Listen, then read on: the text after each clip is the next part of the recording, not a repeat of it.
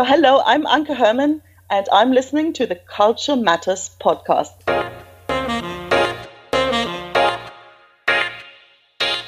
Build your cultural competence. Listen to interesting stories. Learn about the cultural fails and how to avoid them. Get the global perspective here at Culture Matters on International Business. Your host, Chris Smith, has a plan for people who are looking for a solution. He makes you understand cultural diversity better by interviewing real people with real experiences. Every episode, he interviews a prominent guest who will tell you his or her story and share international experiences, making you more cultural competent. And now, here's your host, Chris Smith. Good morning, good evening, or good afternoon is also possible, of course. My name is Chris Smith, and you're listening to the Culture Matters podcast. We're on episode number 132, the first one of the year 2020. That is, of course, if you're listening in the future. And if you have not subscribed to this podcast, this is actually a real good moment to do so. Our guest for today is Anke Herman. Anke Herman is originally from Germany, East Germany to be precise. She lived in Australia and the UK before. In 2004, she decided to quit her IT job in London to move to Spain and start a sewing business with nothing but a love for sewing and plenty of enthusiasm. 8 years and countless demanding Spanish clients later, she was burned out and started her own journey of self-discovery, which ultimately led to her to become a coach, a personal coach. So she now helps other free spirits with a strong analytical mind and a big idea turn their passion into a real business. And she's also finally the host of the Passion Business podcast. It's time for this week's guest at Culture Matters. Anke, good morning, or good afternoon, or good evening. Actually, I don't really know where you are. I have a vague idea.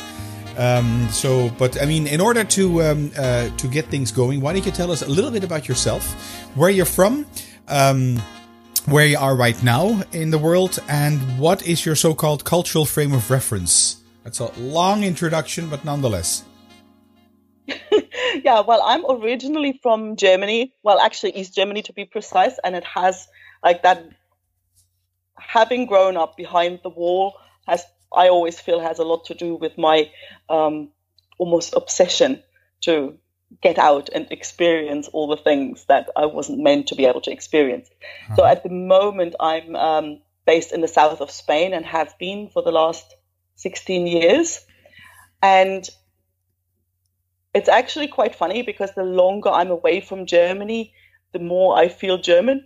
Like I never felt like really I belonged to Germany when I lived there, especially after the wall came down. And so there was basically, East Germany as it didn't exist anymore. So there was West Germany, and that was kind of vaguely familiar, but didn't really feel like home. Mm-hmm. And so I really didn't have that sense of feeling rooted. And that's my home somehow. And that's why leaving it in 94 wasn't difficult at all. Mm-hmm. And, but I've really noticed especially over the last few years, that I'm very immersed in the Spanish culture and the Spanish way of life. But boy, do I feel German quite often. Okay, so you're a German or East German, and now you live in the south of Spain. And there's a bit of history before that because you did move around the world. Yeah. We'll get to that in a moment if that's okay. But then you triggered again an interesting question. You feel very German. How does a German feel? Well, what is that feeling, and how is that different from being Spanish or the Spanish life that you've been experiencing for such a long time? Actually, yeah, it's you know how there's always these cliches about what, Germans, they're very correct and, and they're all engineers and, and very, very, this very strict work ethic. Mm-hmm. And living in Spain, there definitely is a contrast in attitude, right?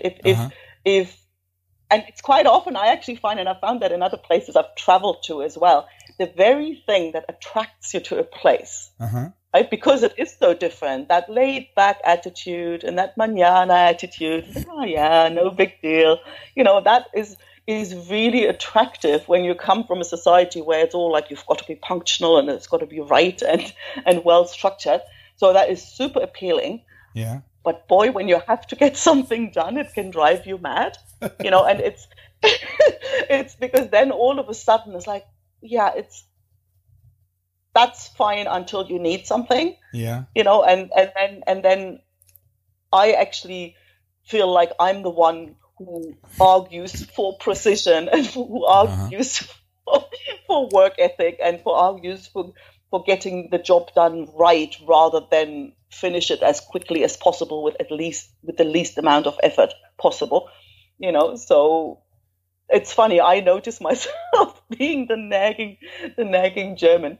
Like mostly I won't argue it loud, but I notice my self-talk, to think, boy, I could just like do that little extra step to get it done right rather than just like, dodge it so that it gets done quickly and we can go out into the pub. That's interesting. I'm thinking about this. I just came back from, that was last month. I had a couple of days in Germany with a client indeed. And, in Munich, which is I was going to say the heart of Germany, which is not really true, I guess, but indeed it's not really exciting, but everything always works in Germany. You go to Germany and it's like there's pork for breakfast and pork for dessert and anything in between is also pork. And again, I'm exaggerating with this, of course. But everything indeed it works. It's square. It always works. And, I came back from Guatemala just the other week, really. And we're recording this in January 2020, by the way, just for people listening to this in the future. And indeed, I was about to do a presentation there at a university and they just couldn't get the technique to work. And that would just never happen in Germany. And everybody shrugs their shoulders and it's like, okay, well, sorry for that, guys. And everybody goes home and that's it. And I just look around. It's like, okay, go with the flow. And I go home as well. So, yeah. Okay. After so many years in Spain, you speak the language well? Oh, hell yeah. Yeah. I speak Spanish faster than the Spanish. Yeah. Oh, definitely. God. Okay. And I think I think for me, the door to a new culture is always the language. Like that, I think it was the language learning that was the first thing that sparked my curiosity, that idea of like, how does that work? That other people call things different names and just have a different way of speaking. I found that endlessly fascinating. Yeah. And I sometimes, when you see these TV programs where they accompany people who kind of go and move to a different country. And even you have it a lot in Spain. There's a lot of English speakers, there are a lot of Germans who come to live here, but they're actually looking for Germany with nicer weather or England with nicer weather. Yeah. So they don't really integrate. And I always feel like they never really get to know Spain or whatever, it doesn't really matter where it is, but Spain as an example, they never really get to experience what it's really like. Mm-hmm. You can't speak the language. You never, you can't watch television. And if you don't understand the jokes that somebody, it's like you only sort of look in from the outside in. And for me, that's never really been appealing. Like, I want to be really a part of it and really understand it. And the language is a vital part of that. Yeah, for sure. Yeah, makes good sense. Yeah, I very, very much agree with that as well. In terms of my love for Latin America and the fact that I'm trying to master some of the language, at least, indeed, and which is, by the way, not an easy feat to do. Anke, I want to take a couple of steps back and sort of go over your introduction a bit, because it seems to be all over the place. You're born in Germany, Eastern Germany. You lived in Australia and the UK. You decided to quit your job, move to Spain, sewing business. And then there is this talk of demanding Spanish. I want to talk this Spanish clients, that is. I want to talk about that as well in a moment. Then there becomes there's a burnout, and now you're a coach and you do a podcast as well.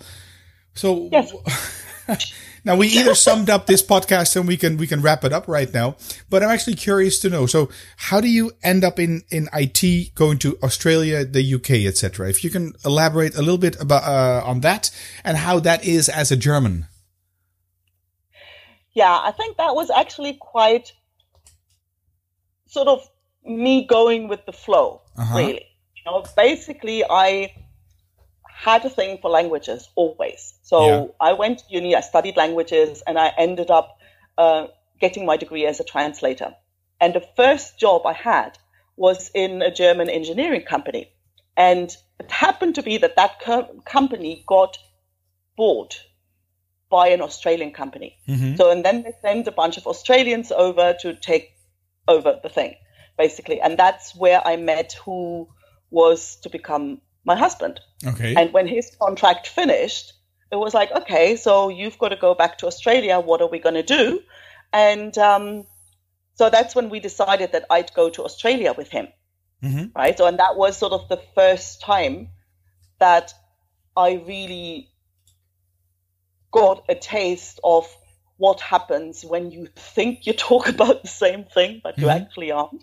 Where I sometimes think that cultural differences have a lot more impact when they're sort of more hidden. Because if you speak to somebody Chinese, right, and you have a language problem, for example, like well, we actually have to double check everything because our cultures are so far apart. There's a good chance that we're not talking about the same thing or that we're not really understanding each other right. But when you speak to an Australian whose parents were actually had German roots, there was that assumption that when we speak the same words, we were actually talking about the same thing, which turned out to be like way off.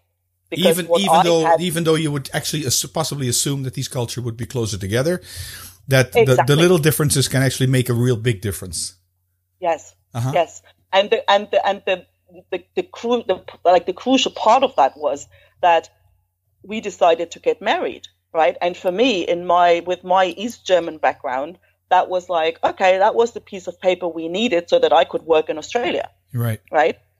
But for me, it didn't really change or impact the relationship. Whereas he had like a totally different idea of what that meant. It meant settling down, you staying at home having kids. And I'm like, hell no. And so, well, as you can imagine, we didn't last all that long.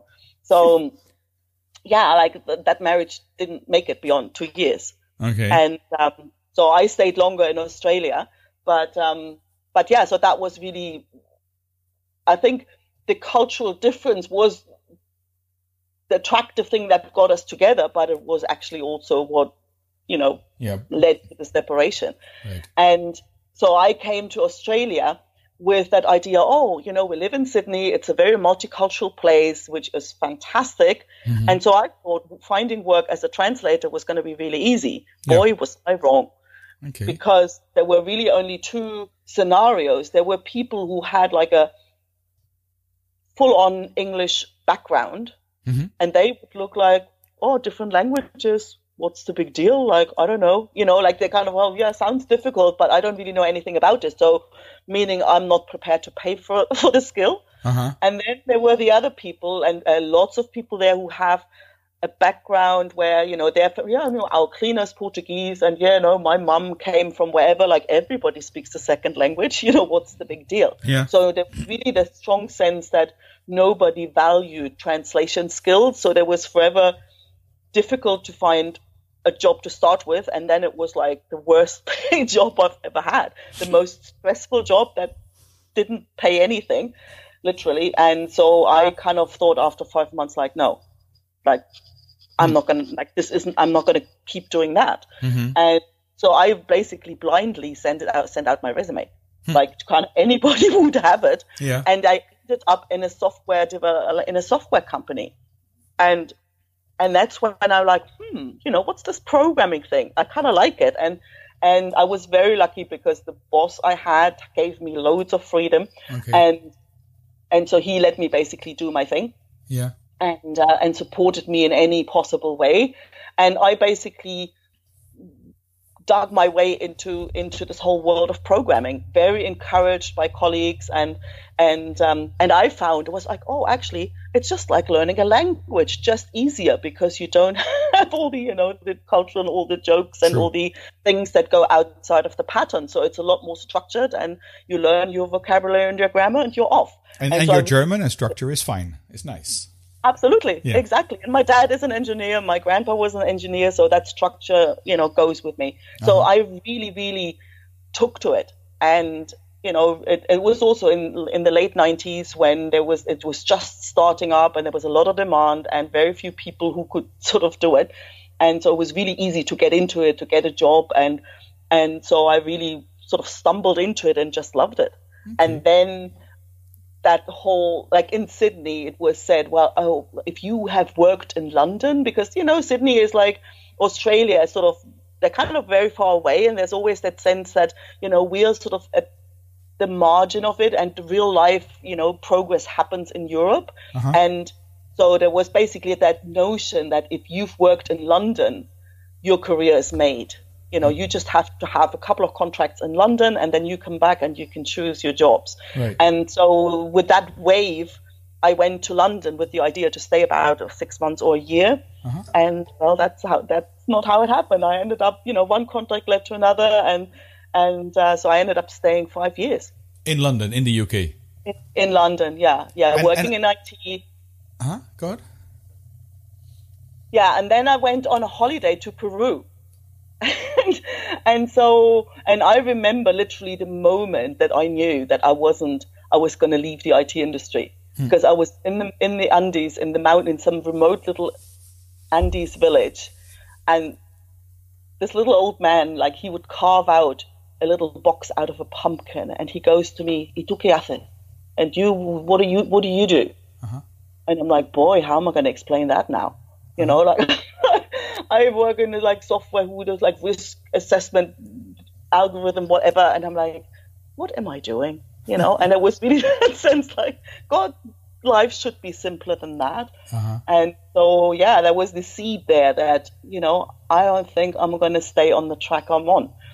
And so, yeah, and then I came back and I kept studying Spanish just for the fun of it. Yeah. And ended up going to Granada on a holiday thinking, boy, you know what? I'd love to live here. There's something about this place. And that's how that whole idea, what would I do for a living, came about. It was like, what would I do? And it was actually literally the first time that I didn't just go with the flow, but consciously stopped to think like, what would I really love to do? And then you decide all of a sudden to step out of IT, go to Spain, leave London behind, with possibly a limited knowledge of Spanish or some some knowledge of Spanish at least, and then you start doing a sewing business. Yes, because that was like what popped up to me when I sat back thinking, what would I love to do if I didn't have to worry about language or money or paperwork, qualifications? If I could just do anything I wanted. Yeah. And I knew. I was actually when I was thinking that, I was cutting a summer dress on my dining table, and I had some flamenco music playing in the background. I'm like, yeah, that. I'd have a little sewing studio made to measure. And I was initially looking at flamenco-inspired fashion. And then turns out that it was actually the dancers who'd get their costumes custom made. So that was like, sewing had been a hobby for me all my life. Like I started when I was 5 or something like that. So I knew how to sew, but I hadn't really sewn for other people. And yes, I only had sort of, basic intermediate Spanish. And I didn't really know much about anything, but in hindsight, I think that was probably a good thing, because, it's that naivety that also helps you not talk yourself out of it. And I didn't go in with the idea, I must make this work. It was like, it's pulling at me with a strength that I feel I don't want to ignore. And I want to give it a go and see what happens. I just don't want to find myself 10 years later looking back thinking, I wonder what life in Spain would have been like. But I'd rather go for it. I'd rather try it out. And if it goes pear-shaped, then so what? You know, then I just go back to London and I get another IT job, but then I have it out of my system. So that was more, it was a strong enough pull to not ignore it. Right. Okay. But so I was thinking in terms of reading your bio. So the sewing has nothing to do with Spain, per se. Well, in the sense that I decided to specialize in the most Spanish garment you could possibly make. Flamenco so dressing. I went for the flamenco dresses. Yeah, in that sense. Okay. And then also you talk in your introduction, you talk about demanding, 8 years and countless demanding Spanish clients. How do you, as a German, how do you deal with the Spaniards then? And why would you call them demanding? Well, that was actually the biggest learning. And I think it was the biggest culture shock that came, like, it was so unexpected. You know, because I went to Spain, started that business, and I obviously wasn't sure whether my crazy idea was even possible. But I expected the challenge to be, well, will Spanish dancer trust some German would-be dressmaker enough to get their stuff made, right? So I was always worried that I wouldn't get enough orders, or that people wouldn't trust me, or they would think, well, you know, who are you to think you can come here and make our thing, right? So that was the challenge I expected, and it turned out that wasn't a problem at all. Okay. It turns out that people heard, oh, she's German. Ooh, so that means she's excellent craftsmanship, very reliable. Like, all the German cliches worked in my favor, right? And so people would give me a level of trust that I didn't actually expect. You know, and really didn't earn. It was just sort of the German cliche. But what did strike me was that people were incredibly outspoken about what they wanted, right? And I'd been what you'd call a people pleaser all my life. My mum said to me when I was 10, you know, she said, God, you know, you allow your friends to walk all over you. You don't know how to say no. And I never really felt that, in a sense. I never felt taken advantage of. And living in Australia or the UK, like, I never had a problem with any of that. So that was never the sense that people would take advantage of me. And then I come to Spain and I start my own business thinking that my job is to give my clients what they ask for. Yeah. Right. And then all of a sudden they ask for, oh, you know, I don't have time to come to your place. I need you to bring that dress up to the theater on a Sunday at 11 p.m. Right. And so, like, initially I was like, what? Like, you shouldn't even ask that. You know, you shouldn't you shouldn't make me have to. I shouldn't have to say no to stuff like that. You shouldn't even ask it. Yeah. You know, what I thought was reasonable to ask for was like totally different from what Spanish people feel reasonable to ask for. And even when I mustered the courage to say, no, I can't do that, they wouldn't even take no for an easy answer. And that really made life for a people pleaser like unbearable, because initially also it's fine when you have 3 clients, when you have like 20 projects going on at the same time, and everybody, there was that sense that everybody's pulling and everybody wants something, and everybody, you know, a new client would have already heard from the other one, yeah, you just tell her to bring it to your house and she'll come, right? And then I was there thinking I couldn't say no, because then she'd get upset because I'd done it for the other one. And so all of a sudden, you know, you run around and try and please all these people who never seemed to be pleasable. Like, you know, it was never enough.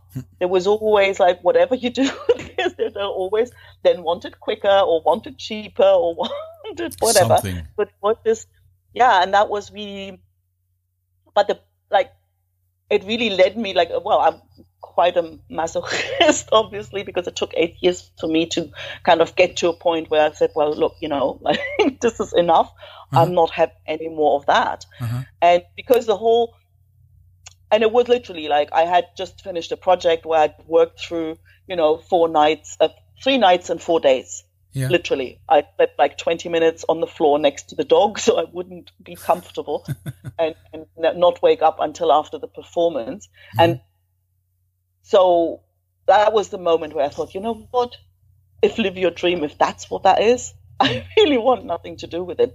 And if putting my foot down, as it felt to me, meant that my clients would stay away, then so be it. And that's when I then started to actually say no when somebody asked something that I didn't want to do. And that's when the penny dropped, because next time somebody came and said, oh, I need you to do this and that. And I'm like, no, sorry, sweetheart, I can't do that.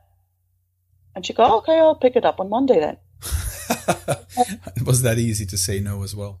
I know. And I'm like, hang on a second, And that's really when it dawned on me that the whole time, that whole sense of pressure that had been built up to a point that, you'd bump into the street and say, hey, how are you? And I'd burst into tears, that it hadn't actually come from, and that's why I now say demanding clients in quotes. Yeah.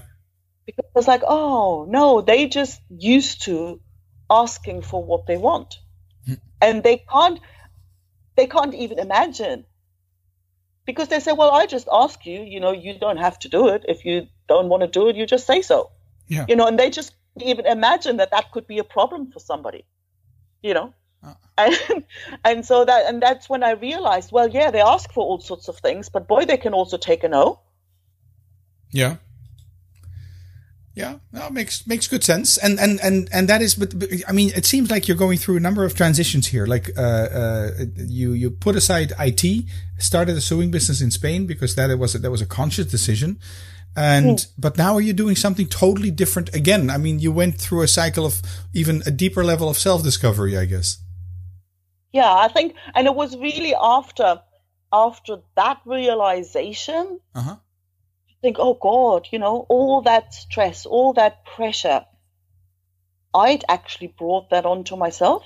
Yeah. Because for so long I'd been thinking that I had a cultural problem, because those kind of demands that I found were unreasonable, that didn't happen with Canadian clients or UK clients or clients from elsewhere. Right. It just literally only ever happened with Spanish clients. So I was convinced for a very long time that I had a cultural problem. Yeah. Until I realized, well, no, you've just made up a story about what would happen if you said no, Yeah. And that was really the moment when I thought, I mean, with all the burnout and all the exhaustion, whatever, I still, even then, thought that creating my own business and design my life the way I wanted was the best thing I'd done.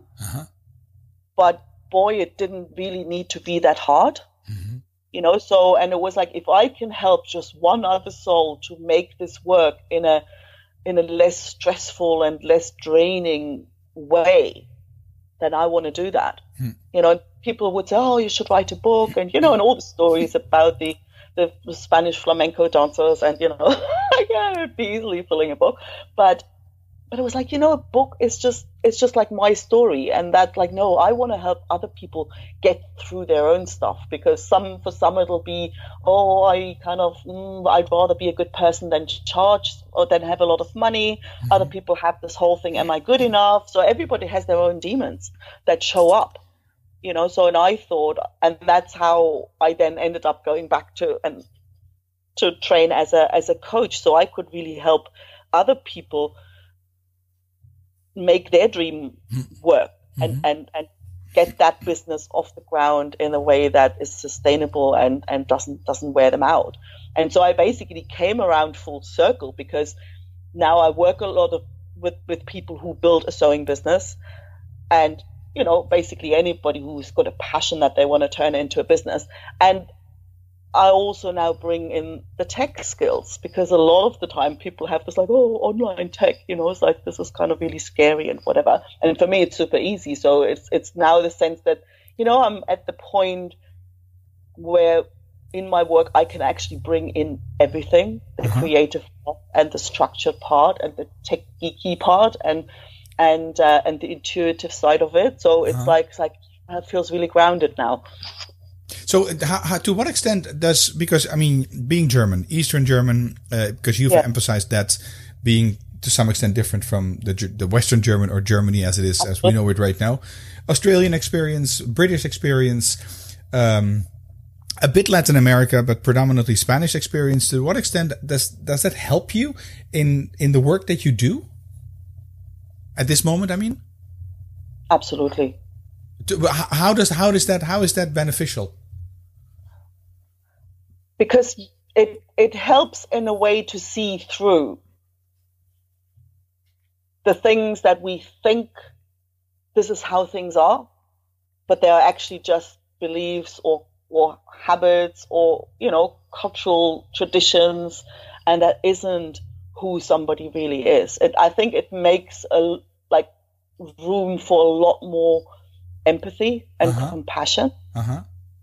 Because it's you're a lot less likely to judge somebody because somebody does something that you think is kind of, oh, that's kind of a bit weird. But before you rush into, well, no, they should have done this and they should have said that and whatever, you think, well, actually, hang on a second. Whatever they did made sense to them, given how they see the world.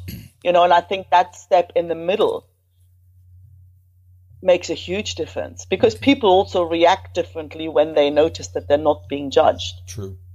And your client base, are they only Spanish or are they European or worldwide even? Worldwide, I don't really work with a lot of Spanish clients. It's mostly UK, Australia, US. Oh, okay. Right. Okay. Yeah.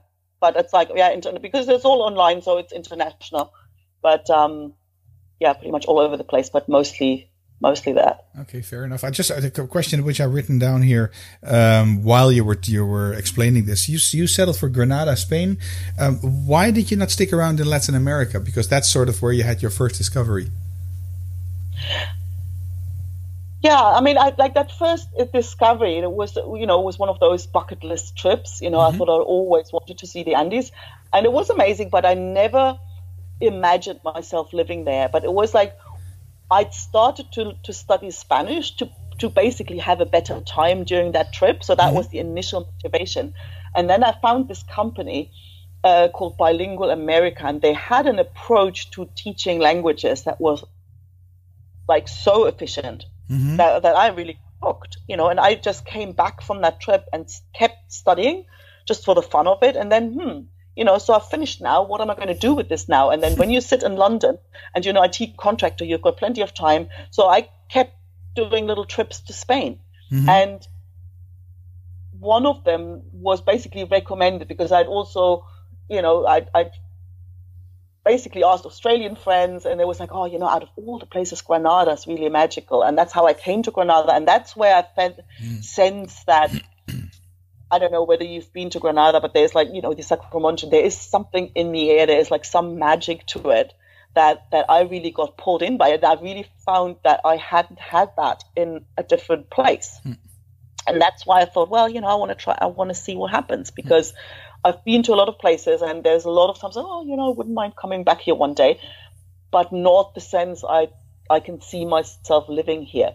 And so, it was really, really that. Okay, and in terms of if you want to give the because I'm looking at the time here as well. If you want to give from the experience, all the years of experience that you have and vast experience you have, if you would give our audience 3 tips to become more culturally competent, what would they be? Travel, and travel in a more sort of independent way, not just my parents travel a lot, but they kind of book a trip and then they go to the hotel and, I would think, a little bit more off the beaten track, learn languages. I mean, even if you don't have any plans of living somewhere else, but just the language learning really helps a lot. Yeah. I agree. Opens perspectives, and hang around other people of different cultures, when they're in your own country. I'm making some and get to know them on a personal level. If you have a Russian neighbor, invite them over for barbecue. and get to know them as people, because it just, it gets us off the cliches. Oh, Russians are like this and Germans are like that. And I think knowing people on a personal level opens that up. Always makes you grow. Very true. Anke, if people want to get in touch with you, how can they best do that? The easiest is my website. Everything comes together there. It's ankeherrmann.com. That's ANKEHERRMANN.com, or passionbusinesspodcast.com. Gets you there as well. Okay. Repeat the website one more time, please, for the people. It's ankeherrmann.com. That's ANKEHERRMANN.com. Okay, cool. Got that written down. That'll be in the show notes as well. So if people do want to get in touch, and if they do want to stand on their own feet, get in touch with Anke then. Anke, thank you so much for taking the time out of your, I'm not really sure if it's a busy schedule or a mañana schedule in Spain at this moment. But nonetheless, I'm pretty sure we'll be in touch. We'll be in touch with each other in the future. Well, thank you so much for having me. All right. Take care. Bye-bye. Bye-bye. Thanks for listening. If you haven't subscribed to this podcast, then please do so. You can leave a review in iTunes as well. That would be great if you could do that. And the music you hear in the background is music that comes from Bensound. Check them out at bensound.com. My name is Chris Smith. This was the Culture Matters podcast. I'll be back in 2 weeks. Not 2 years, 2 weeks' time with another podcast. And the last podcast in 2019 was with Richard Conrad, when we actually talked about the culture specifically in Japan. Check out that episode as well. It's number 131. I'll see you talk to you in 2 weeks' time. Thank you. That's it for this episode. Culture Matters, making you understand cultural diversity better by interviewing real people with real experiences. Your host, Chris Smith, has a plan for people who are looking for a solution.